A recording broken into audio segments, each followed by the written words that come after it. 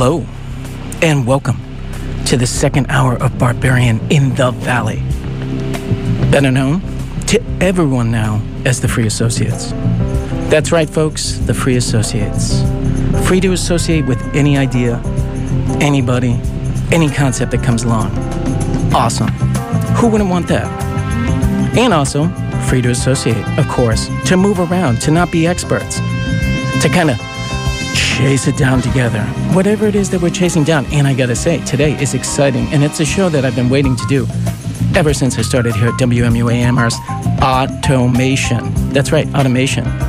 And if you're one of my students at the high school, or if you just know me, or if you've ever been in a crowd anywhere near me, you know I talk about the specter of automation, that it concerns me.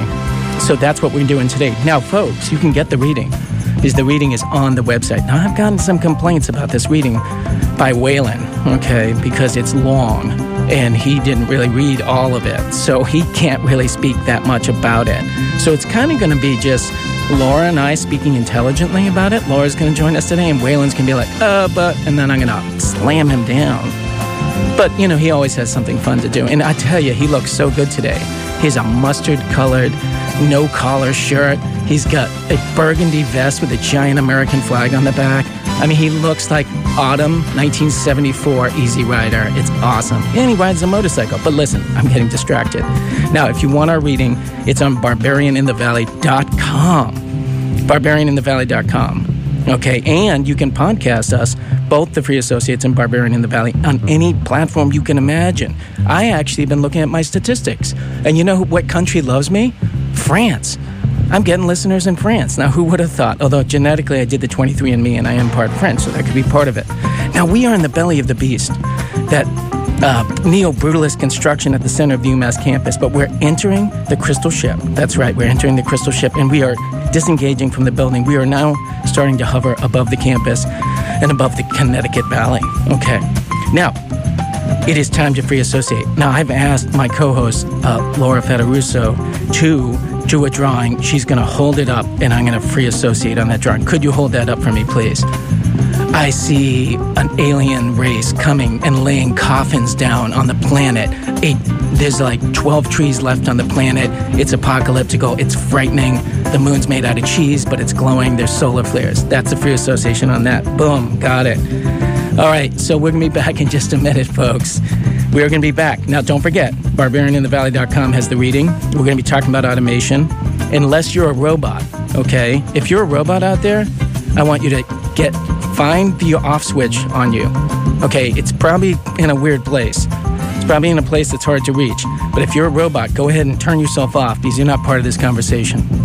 We will be back with Diodato is a little bit of music that we always do, and we'll be back in just a minute, so stay tuned.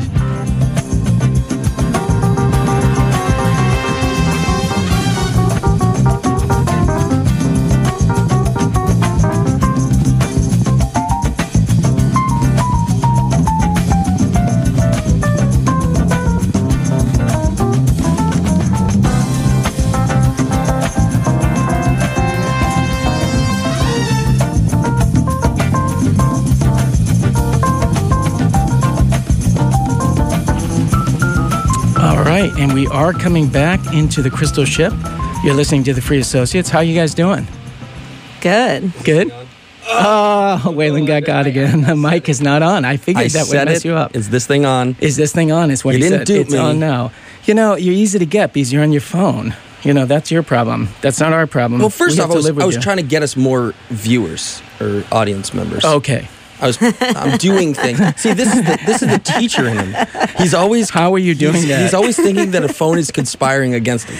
Yes. So I'm doing productive things over here. Getting more viewers. I always have to explain myself. By the way, on this too. Can I just clarify? We're not looking for viewers. We're looking for listeners. Okay, listeners. This is not a TV show. And how are you getting more listeners? So I put it on Facebook, listen to us, this, that, the other thing. We were in the studio doing a pre-recording, like last week. And he was like, you're on your phone. And I'm like looking up. We were talking about the Joker the movie The Joker. Yes. And so I was like trying to find like this certain quote, and I was like, I'm really doing this. Like I'm doing my work. I have to like prove to you that like my phone is out for a purpose. I think it's fairly reasonable for me to be skeptical of you. True. And now this is the point in the show where we move along. Okay. Yeah, we would get stuck on this for probably about 10 minutes, 15 minutes. A baleful look, and then we move on. I'd like you guys to introduce yourself. Jeremy, I can introduce you. I already did because you look like a goon right now. And your orange van, I have to say, that yellow with that burgundy in an orange van looks like foliage moving at 55 miles per hour. We are peak fall right now, ladies and gentlemen. We are peak fall. Oh, you really are. So we know Waylon, he's disruptive element on the show. He teaches at the same high school I teach at, which shall remain nameless. But could you introduce yourself to us? Yes. Hi, I'm Laura Federuso, and I also host a show on WMUA. My show is Lab Talk with Laura. I bring comedians in to interview scientists at UMass across a bunch of different scientific disciplines, and it is on Wednesdays, 4:30 to 5:30. Cool. Great. Well, it's so good to have you here. I mean, this must be like a dream come true for you. Back in the studio on a Saturday morning, my dream definitely. Well, I mean, you called in. You were a caller on our Free Will episode. Mm-hmm. All of a sudden, Stardom has found you. My will brought me here. I do. My free will. Laura has a primetime slot, and now she's dragged in at 10 o'clock in the morning. Well, I do wonder if the only people who listen to our show are people who have other shows. But I know that's not the case. We actually got a caller last hour about the Osho piece, if you guys are interested. That's Wild Wild Country is the documentary. It's excellent. Now, for reasons that I will explain, I'm going to summarize the article. The reason is because Laura's got a great critique of the article, so I don't want her to summarize it. Waylon only read half of it, and I read it. And I don't think we need to summarize it. It's a long article, and a lot of ground gets covered. And if I were to kind of like summarize it, it seems to me that the author is laying the groundwork to make the argument that automation's coming. It's different this time. It's not like the other times in industrialization where more jobs, different kind of jobs came on its heels.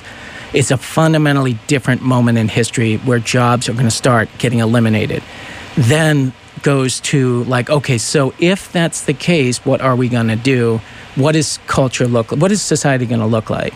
I think probably rightfully acknowledges, at least in the culture that we're in now, not having work can be really difficult, because so much of and I do like how the author kind of attaches meaning to work, that Americans have a sense of meaning around work, that in some ways it's the shared principle of being American. But since religion's kind of declined and there's not a lot of safety nets in terms of what gives us meaning, but work I think still does. Then the article goes to Youngstown, Ohio and other spots to say, okay, well, Youngstown is in the trash, so to speak. It's a really tough town. It's a loser town in globalization to the max. What are they doing out there?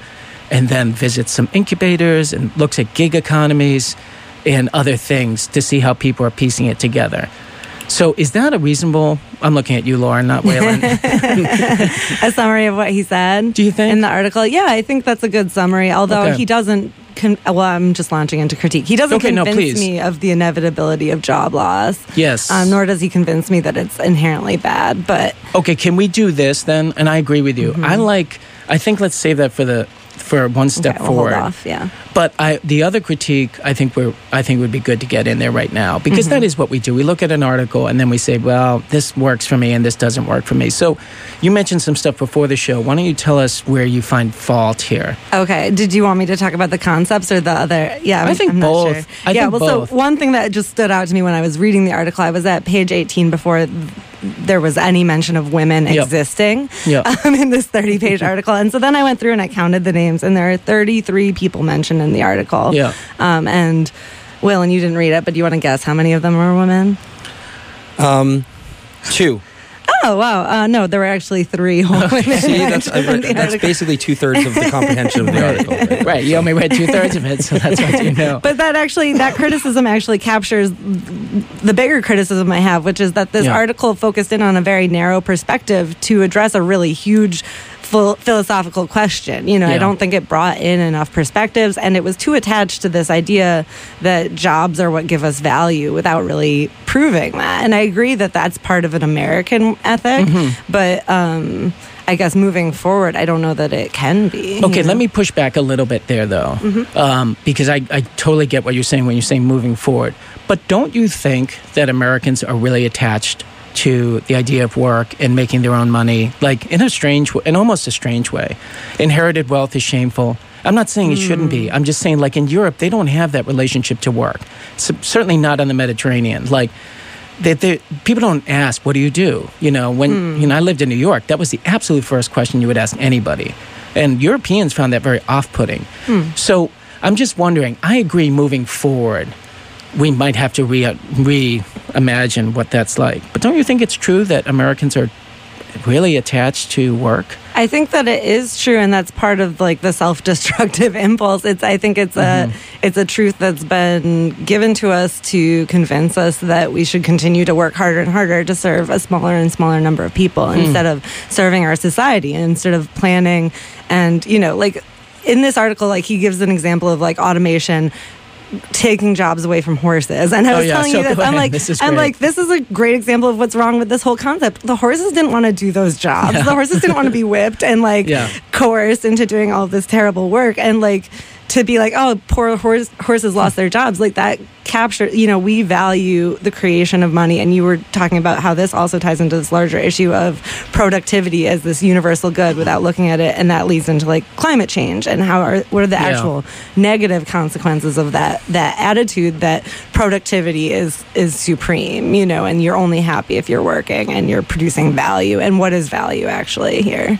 That's a really good point. And by the way, there's a really good movie on this. Now, I hope I'm not totally blanking the name. It's about this call center where it's out of Oakland.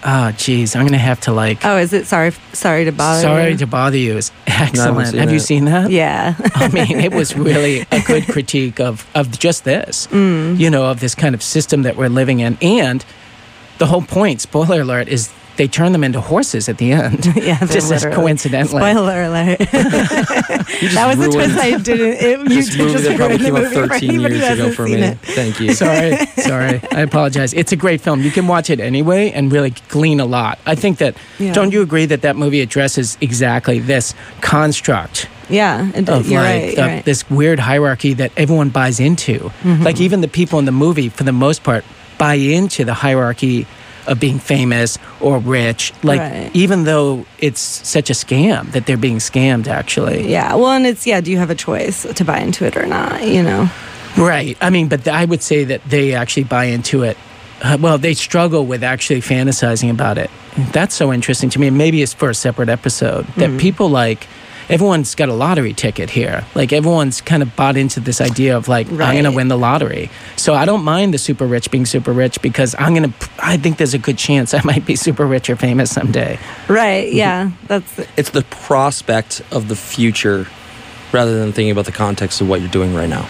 I don't know. I mean, I don't have the numbers to back it up. I'm not sure that people have actually bought into that to the extent that it's portrayed. I think we just don't have any way to change Alternative it. Actually, voice. How do you actually go about enacting that change? I'd be curious if there are numbers on that. There must be some social science. I mean, I don't really consider that a hard science, but I'm going to look into that because my experience, maybe because I did live in New York, everybody had a lottery ticket that I knew. Right, everybody's aspiring to something. Everyone's aspiring to something. It's very aspirational. If you're like, in my class going down there, I mean, there's also millions of other people in New York who are having on a different trip and stuff like that.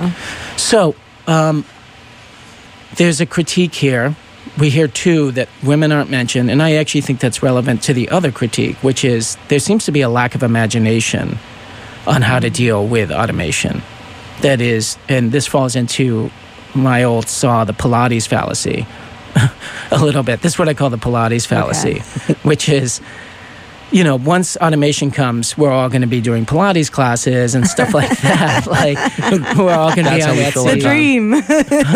We're all going to be on Etsy making homemade stuff for each other. I mean, he talks a little bit about that, right? He wants us to go back into the cottage industry.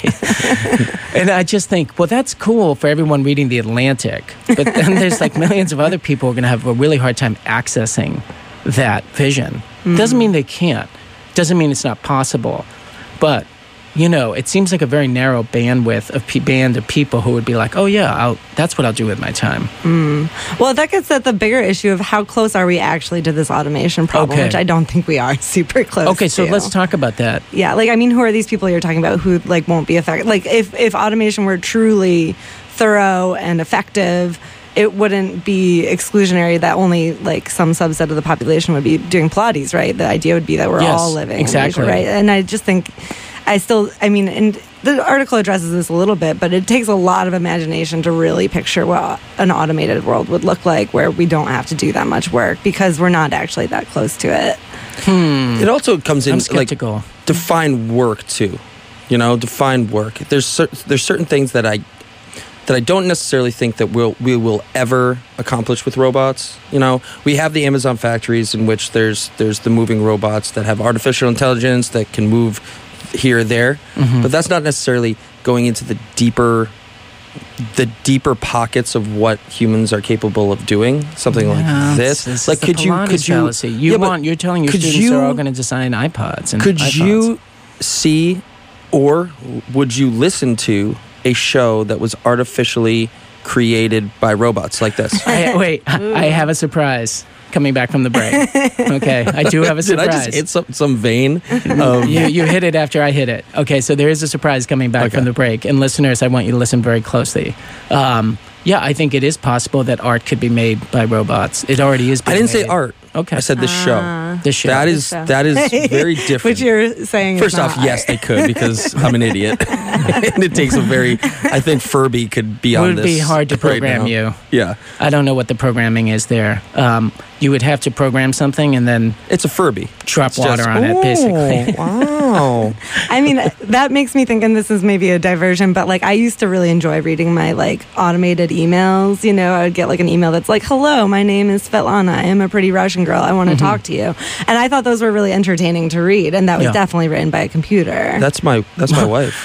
It's better than those emails that You're are really telling me that Svetlana's not real? The spam has gotten worse, I think, as the technology has gotten. But it used to be entertaining. Yeah. But it was fun to, like, I think it was fun to look at the folly of a computer trying to imitate a person. But that's fun for now. Right. 10 years from now. Well, that was probably like 10 years ago, honestly. In a cage. And you're not going to be laughing then. You're going to remember this moment. And the robots are listening as we speak. And they'll be like, oh, you think that's funny. Okay. Well, we're definitely going to automate you out of existence. It's better than the emails you get that are totally ungrammatical, that are like trying to scam you.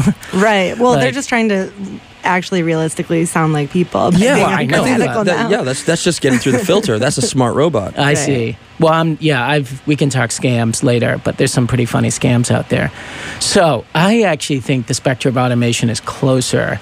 By the way, I was in Stop and Shop the other day, and I ran into a robot. Yeah. And it was scary, I have to say. With googly eyes? I didn't see the googly eyes. I think someone smacked him off. That was my first impulse, was to punch that robot. Oh, man. And so I was like, it looks like a little like Darth Vader went on a serious diet and lost his mask. It's black, it's sleek, or the obelisk from 2001 or something like that. Yeah, actually that's, Yeah. And so I researched it, and I'm like, okay, so that's creepy. What does it do? And it doesn't do much. Yeah. For now. But this is the thing. You know what it does? No. Well, it goes and picks up spills. It doesn't even pick them up. It identifies spills and calls for someone to pick it up. Cries like a little baby. That's the wedge. It's one more spying on the employees thing, too. Yeah, for sure. It's totally a wedge thing. So I think that right there, Marty this is my take on the entire thing.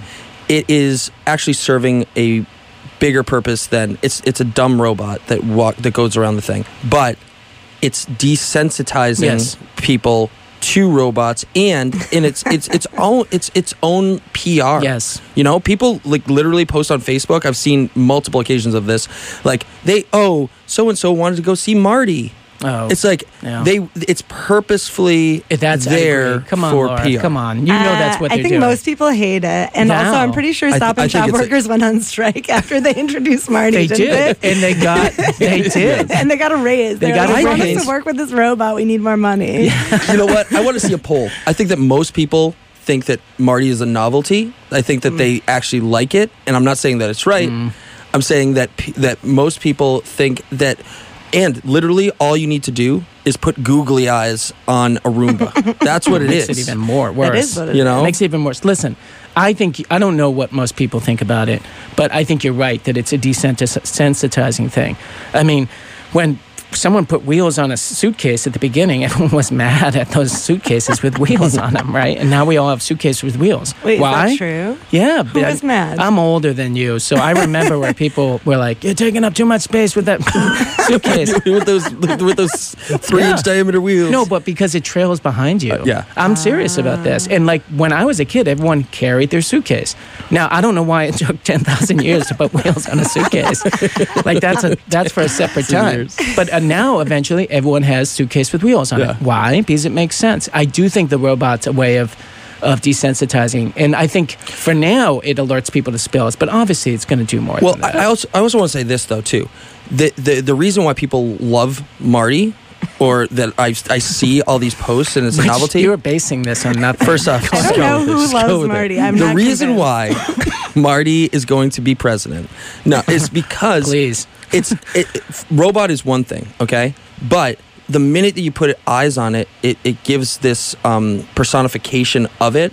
And so it's a mixture of a robot, but you all of a sudden give it identity. Okay. And I actually show videos to my students about this. There's a couple of instances of this, but there was basically a dialysis machine, or not diabetes machine. There was this machine that you need, and if you have diabetes, you have it. There was an experiment run. You get the diabetes machine. You get the diabetes machine with a smiley face on it that talks to you like an Alexa. The people with that one did not want to give it back. They assigned it names, and it became part of like their life. Yeah. And it's not about necessarily automation at that point. It's masking the fact that it's a helpful being, even though it's not sentient. Laura? Well, so in that case, though, the people had an affection for it because it was a thing that was literally saving their life. Whereas Marty, I think you're right. I think you're right. Yeah, when you put a face on something, people react with an emotion to it, right? And that's just reality. It could be a piece of paper. It doesn't matter. But I think also this personification can go both ways. People will also start to hate those machines in the same way that they hate people. Not just like you're annoyed with your computer because it won't, because it's automatically updating without your permission. But, like there's been robots that they send to go on like missions, and people beat them up. Yes. People attack them. Yeah, exactly. People attack, and also like when Alexa and Siri and stuff first started happening, the first thing I witnessed in social settings was people becoming abusive towards those. Those now we just live with them, right? Right. Yeah, that's true. But you also take your anger out on them too. So I don't know. You're right. We are desensitized, but that goes both ways. It's not just like affection for our robot overlords. Well, and there's this other thing. There was a scientist who created a teddy bear for people in nursing homes who were lonely, and this teddy bear would kind of talk to them. It's a seal. Paro. Okay, seal. Yeah. And she came to really regret it. She gave a TED Talk basically saying, like, this is really effective, it really works, and this is so sad to me. Yeah, it's really sad. That, like, we've outsourced talking to old people to these robots. So here's an example where, like, our intelligence is becoming artificial. This is my claim, that artificial things are becoming more intelligent and we're becoming more artificial, and we're going to meet in the middle. And, like, we're going to be losing the thick cables of analysis for angel hair pasta in our brains, basically. They're able to make many very superficial connections. The robots are going to catch up with us because we're basically meeting in the middle. Now, why is that bad? Because I like deep thinking and humans. And why can't you have both? That's what I'm trying to get to. Mm-hmm. You're saying this like meeting in the middle. We're losing some sort of portion of this. That's not at all what technology is doing. Technology is enhancing our ability to do this. Now we're at a point where we're just we have the vast global network that's called the internet that you can immediately put thoughts out there. We're dumber than the internet. Because the technology has progressed where we can immediately communicate with anybody globally, but our thoughts are not well developed, and that's why you get fake news, and that's why you get trolls and all of this stuff. Everything moves so fast. I agree that this is inhibiting to deep thought. That's the problem. I just think we're not deep enough thinkers. I think that's on humans. That's a human error. Sure. We have the ability to vastly communicate with each other, and we're not taking advantage of it. Don't want to be part of the conversation. Actively getting duped by it. Like we're actively getting duped by it. Why? Because we are not moving at the critical thinking pace that technology is allowing us to kind of inhibit. So, but you're both teachers. So, like, does this come down to education? Are we not valuing deep thought in education? 100%. Is our education geared towards work and producing value instead of deep thought and I would like to think mine isn't. I don't, honestly. Not, I have trouble grading because... it's so hard to assess the things that I actually want them to walk away with, which is deep conversation and, awareness and consciousness. Very hard to grade that. Yeah. And I'm having trouble grading right now because it's just hard to create a bell curve because it's very hard to assess that. That's really the problem with education. It's hard to assess the ephemeral, the depth. That's what's hard to assess. It's easy to throw homework at kids and stuff like that, and especially in history. Which is what I teach in social studies. Math is, I'm sure, very deep in its own way, but you at least have a solution there. Yeah. I don't know. It's gotten more complex. Well, also, on the surface, what can you unlearn that you're learning from society? Like, if you were just a media subscriber to, say, the top 10 newspapers, you're also learning what the whole shakedown of everything, how protocol goes there. And I don't think that they even have it right. There's a super, it's super opinionated, and that's what you need to go to. Like a show like this, it's refreshing because then you can have a disagreement. I don't think that there's room for disagreement anymore. And that I see a lot of disagreement out in the world. Is it disagreement with dialogue? I think is the difference. Disagreement with dialogue and a respect for that disagreement. I don't see any respect in disagreement anymore. I don't know about any, but I hear what you're saying. Yeah, I think it's complicated. I mean, the internet is this beautiful thing that's a double-edged sword. It's simultaneously enabling us to talk about things that we haven't talked about. I love Twitter, honestly. I feel like I've connected with all sorts of amazing scientists on Twitter. I can see the thoughts and the process. And I do see dialogues, and I also see incredible polarization and disrespectful behavior that comes with the distance and the coldness of interacting with a screen rather than an actual human being. But yeah, I don't know. I forgot what the question was. Well, speaking of just humans not moving at the pace of the technology allowing us. I think that's what it comes down to. I think that we need to evolve a little bit more philosophically as a society. We have to do a way better job at that. Yeah, it's not enough time. Not only is there not enough time on the planet to do that, it's not enough time before we go to break. We'll be back in a minute, folks.